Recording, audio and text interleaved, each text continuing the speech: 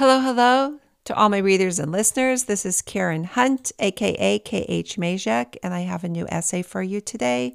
I've been traveling so much lately, so it took me a few days to settle back in here in Los Angeles. Just came from Costa Rica. Um, I had I had a pretty amazing journey coming back here from Costa Rica, which I'm probably going to have to write about. I had an incredible conversation with my Uber driver driving from the LAX airport to my home, which took about at least 45 minutes. And he was just an incredible human being. This was like at 4 o'clock in the morning. Anyway, that's something else I'm going to have to write about, which is one of the things that I love about traveling is how you just meet all these incredible people along the way. Anyway, so I'm here and I've managed to finish this essay that I've really been wanting to work on. But before I start on it, I want to thank you, all of my readers and listeners. Without your support, I could not spend the long hours needed to research, write, and record my essays, articles, and interviews, nor could I offer them without a paywall. So if you haven't yet, please consider becoming a free or especially a paid subscriber. You can also give one-time or recurring donations at Ko-fi, and I have links there in the body of my essay. All right, this is called The Circle of Death, the history of plastics and how COVID-19 mask mandates proved that humanity has lost its mind. Well, first of all, here's a story about a man and a jar. 80-year-old David Latimer planted a terrarium garden on Easter Sunday in 1966. He placed some compost and a quarter pint of water into a 10-gallon glass carboy and inserted a spiderwort sprout, which is not typically an indoor plant, using wires. In 1972, he opened the plant terrarium again and added a bit of water. Without one exception, the garden has remained sealed. All it needs is plenty of sunlight. The self-contained ecosystem has flourished for nearly 60 years. For those who are wondering how this is even possible, the garden is a perfectly balanced and self-sufficient ecosystem. The bacterium in the compost eats the dead plants and breaks down the oxygen that is released by the plants, turning it into carbon dioxide, which is needed for photosynthesis. The bottle is essentially a microcosm of Earth. Amazing. This is natural life, perfectly balanced and self-sustaining. Leave it alone and it will flourish. In fact, who knows how it might have improved over time if humans had respected that natural order and nurtured it. Instead, we got it into our heads that we could do better. We could deconstruct our world and reconstruct it in a new and improved way. With plastics, we found a way to create something that was fully synthetic, meaning it was the first man-made product to contain no molecules found in nature. In her book, Plastic, A Toxic Love Story, Susan Frankel describes what humans do in our ever bolder quest to prove that we know better than nature, all for the sake of convenience and instant gratification. And I quote her, "We take natural substances created over millions of years, fashion them into products designed for a few minutes' use, and then return them to the planet as litter that we've engineered to never go away." That's a really bad design.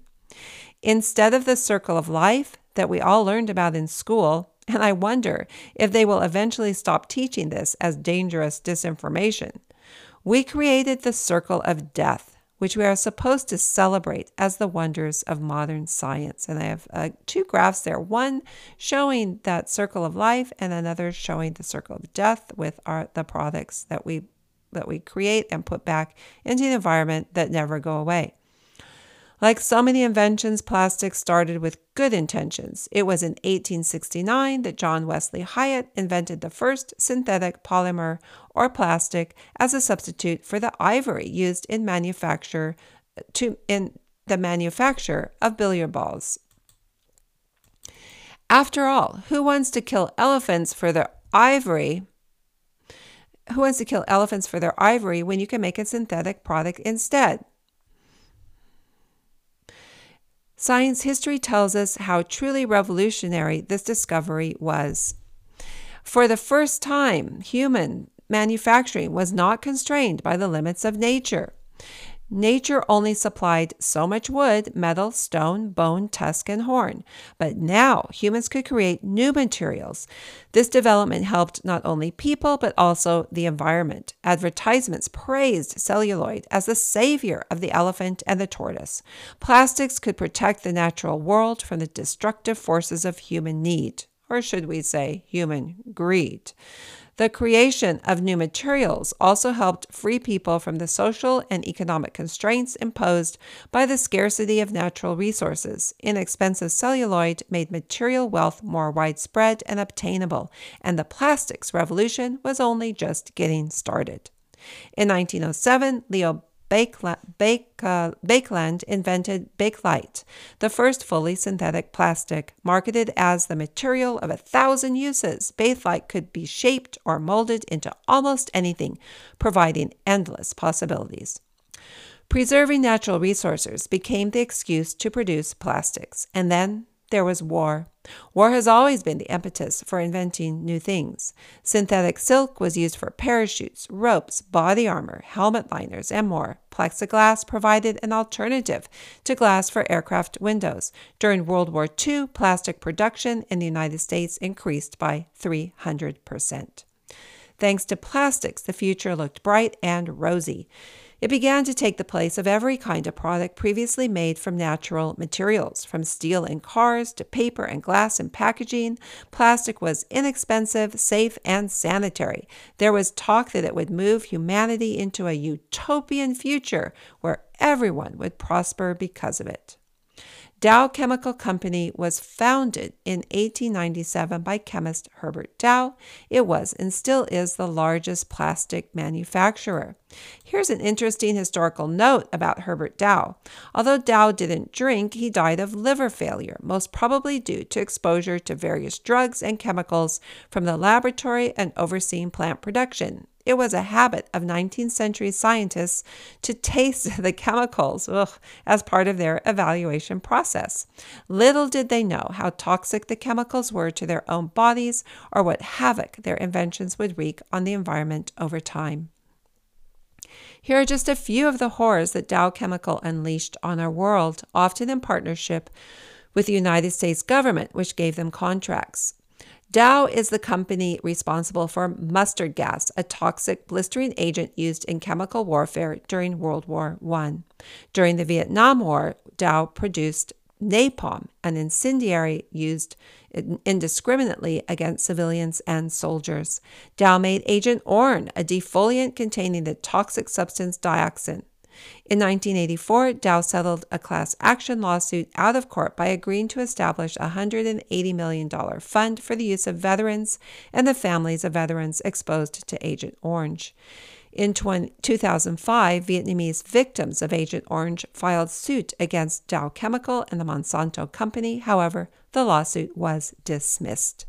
Silicone breast implants manufactured by Dow were responsible for a variety of autoimmune disorders due to leakage. Dow Corning postponed conducting safety studies for more than 10 years.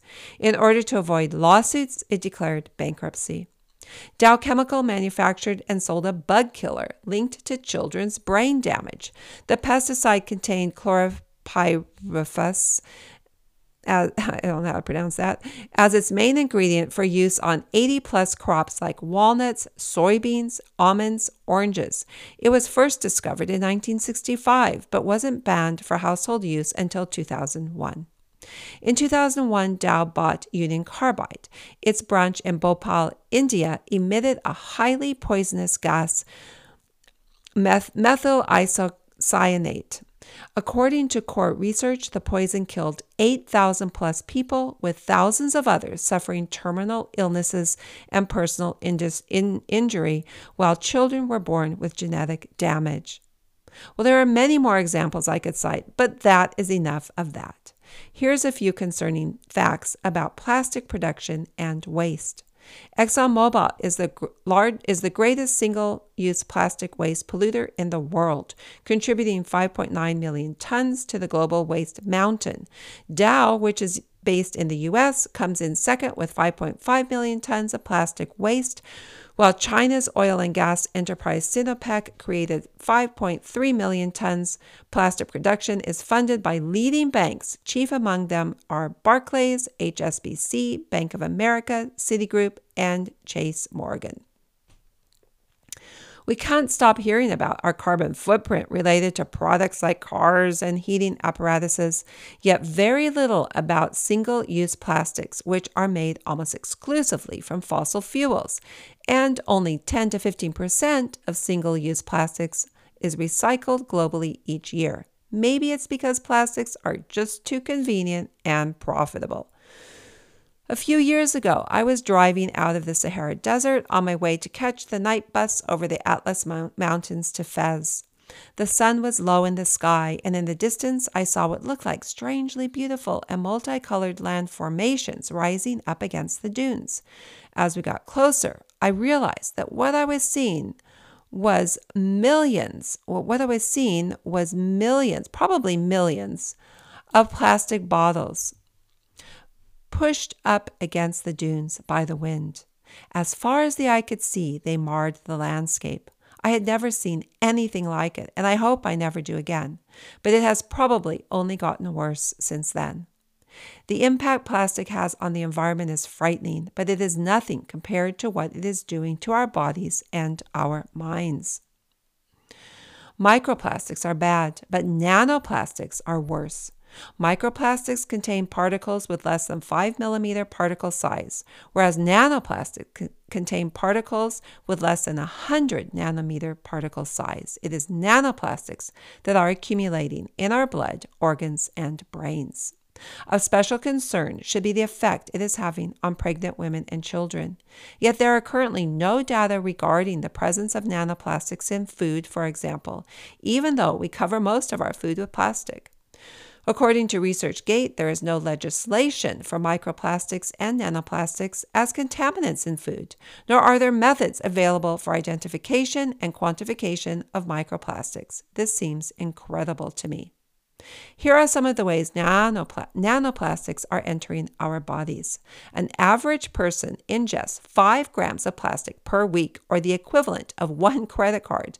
Most of that comes from water, and I'm not just talking about water bottled in plastic. Plastic is found in every kind of water: groundwater, surface water, tap water, and bottled water all over the world. An average person potentially consumes as much as 1,769 particles of plastic every week just from water. 94.4% of tap water samples in the United States contained plastic. The only country with a higher percentage is Lebanon, but the U.S. has the highest number of fibers per 500 milliliters at 4.8. Maternal exposure to nanoplastic induces transgenerational toxicity in marine life. There is good reason to be concerned about the same thing occurring in humans. 80% of retail receipts contain toxic substances. According to a 2022 study, a 13% decrease from the center's findings in 2017.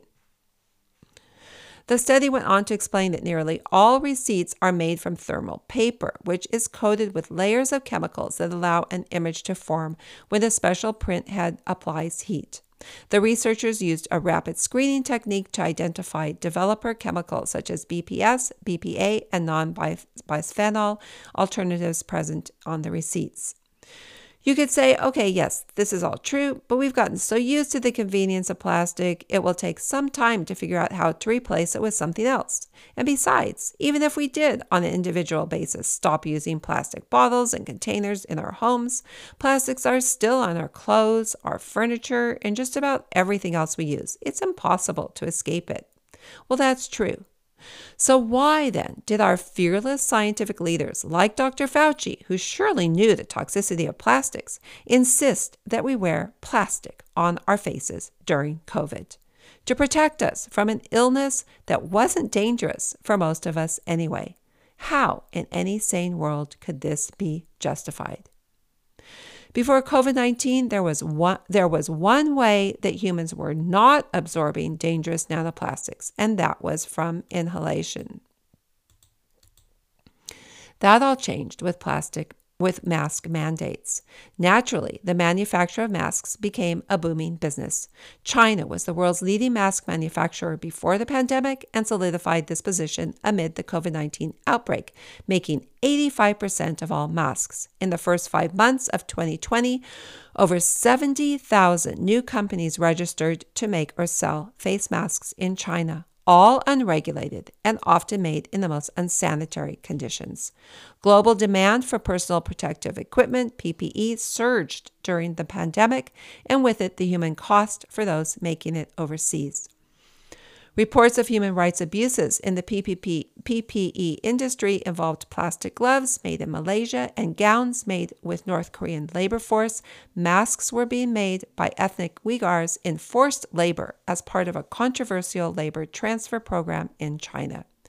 The Chinese company M3 is the biggest mask maker in the world. During COVID, their profits rose 25.5%. Etsy sold $346 million worth of masks during the pandemic, accounting for 14% of all sales across small sellers on the platform. 4 million people came to Etsy for masks alone. And on the list of companies that cashed in goes. There were no regulations. Masks could be made from whatever. Now that the mask craze is over and the companies that profited are moving on to other endeavors, tests are being done and the facts are coming out. Millions, if not billions of people were putting masks on their faces and breathing in toxic substances, all because health experts told them the masks would literally save their lives. When you read the astounding facts below, think about how children were forced to wear masks 8 hours a day at school, even outside on the playground during recess. School athletes were forced to wear them during rigorous exercise. Babies wore them, as did pregnant women. And here's Science Daily face mask facts. Recent studies estimate that in 2021, we used an astounding 129 billion face masks globally every month. That is 3 million a minute. Most of them were disposable face masks made from plastic microfibers that now pollute our land and oceans and kill marine life. A newer and bigger concern is that the masks are directly made from micro-sized plastic fibers, thicknesses of 1 to 10 micrometers. When breaking down in the environment, the mask may release more micro-sized plastics easier and faster than bulk plastics like plastic bags.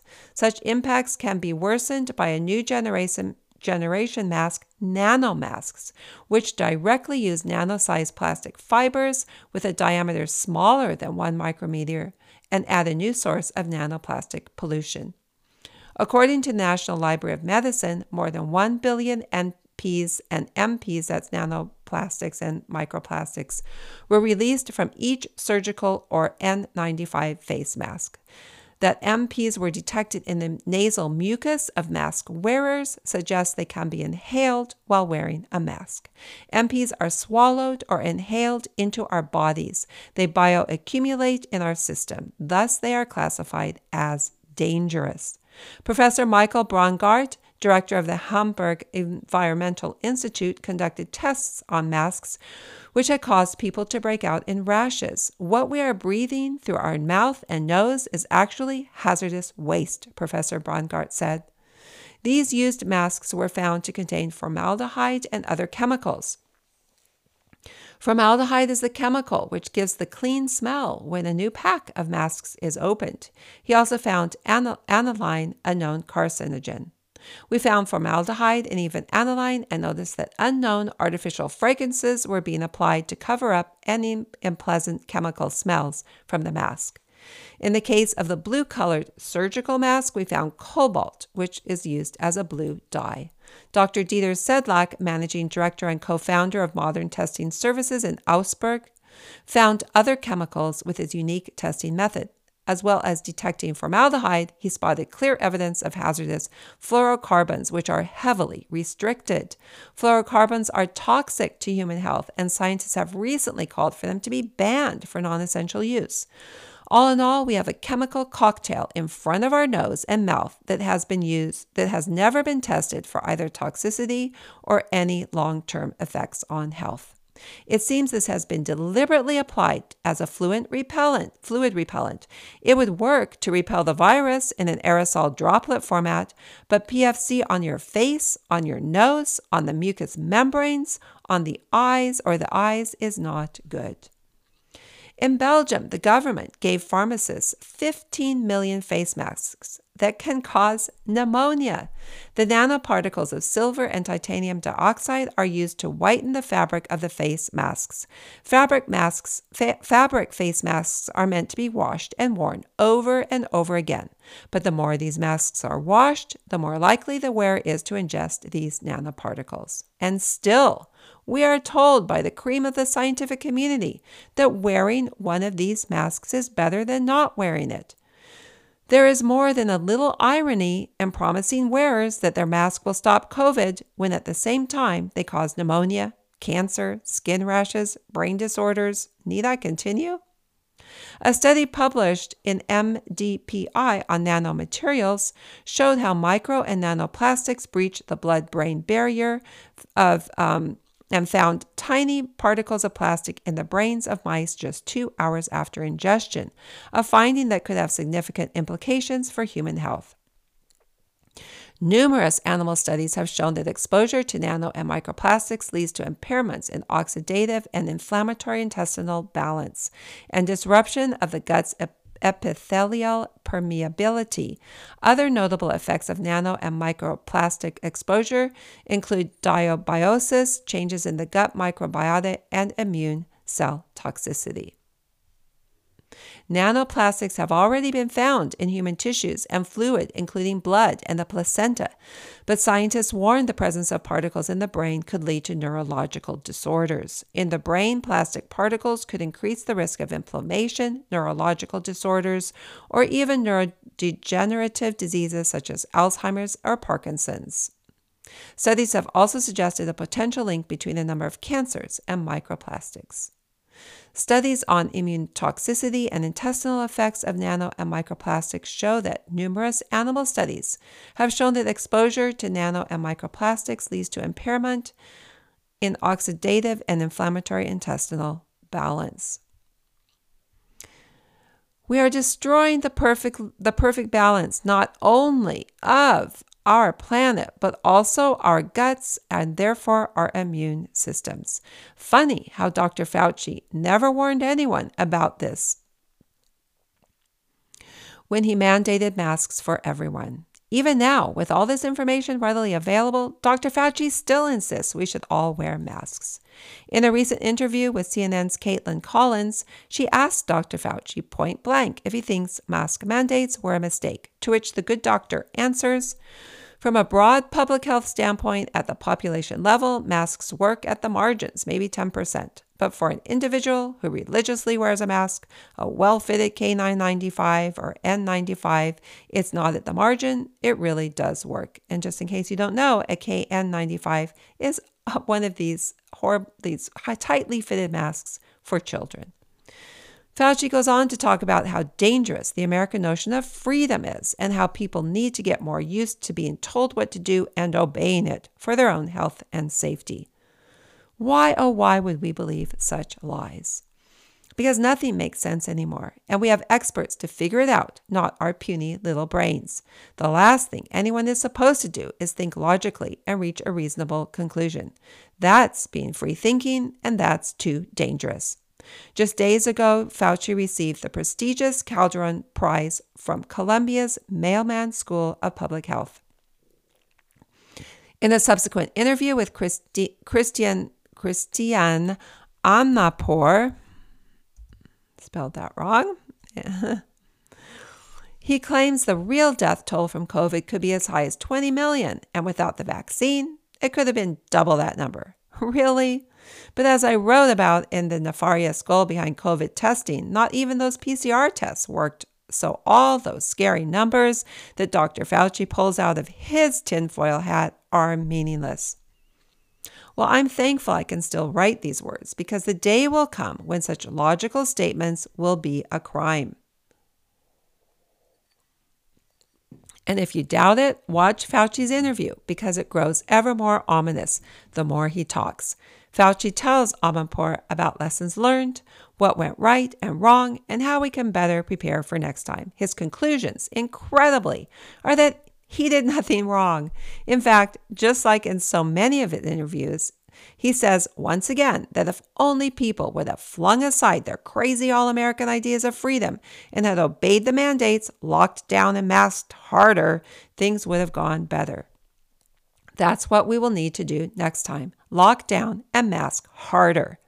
Roll up our sleeves, open our mouths, tattoo our skin and microchip our brains, subject ourselves and our children to whatever new drug they have for us, even though it probably won't work and could well do more damage than good. Just like masks, just like the vaccines.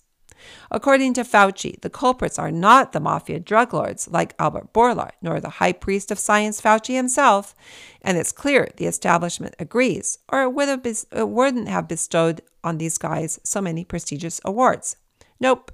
The culprits are the brave doctors, the researchers, the journalists, and everyday citizens who stood up and said no, but who Fauci describes as having politicized COVID for their own gain and for having spread disinformation and misinformation and distortion of truth and reality. Fauci's plea to the public health community is that we really needed this serious academic, scholarly approach and analysis. We're living in an area, and I'm quoting him now, we're living in an arena now which is very troubled and what I call the normalization of untruths, where there is so much distortion of reality that the public gets inured to it. It's kind of like it's normal. It's natural. No problem, people are saying.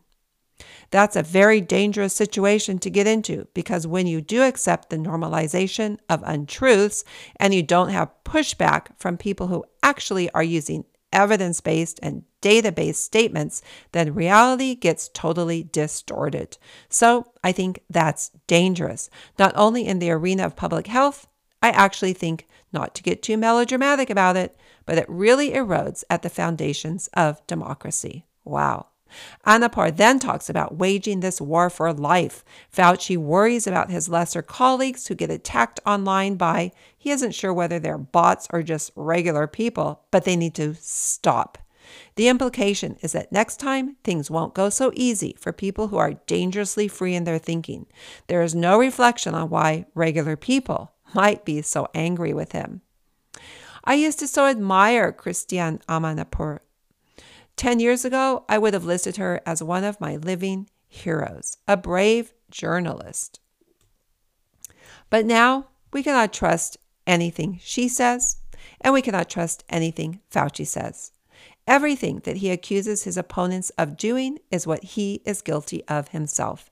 Distorting reality and normalizing untruths are what Dr. Fauci is doing, and his war is on life and not for it. This is evident from the story of masks alone. He still wants us wearing them. This is insanity. Yet we are the ones spreading disinformation. We are the ones distorting reality and normalizing untruths. Unfortunately, most people agree with Fauci. This is evident in the fact.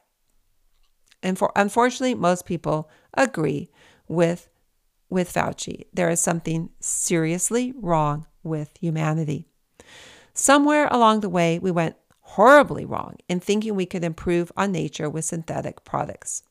All the toxic substances we are putting into our bodies that we are being told are good for us are making us sicker, both mentally and physically. If Fauci says what I am spreading is untruths, distortions, misinformation, then I know it is the opposite.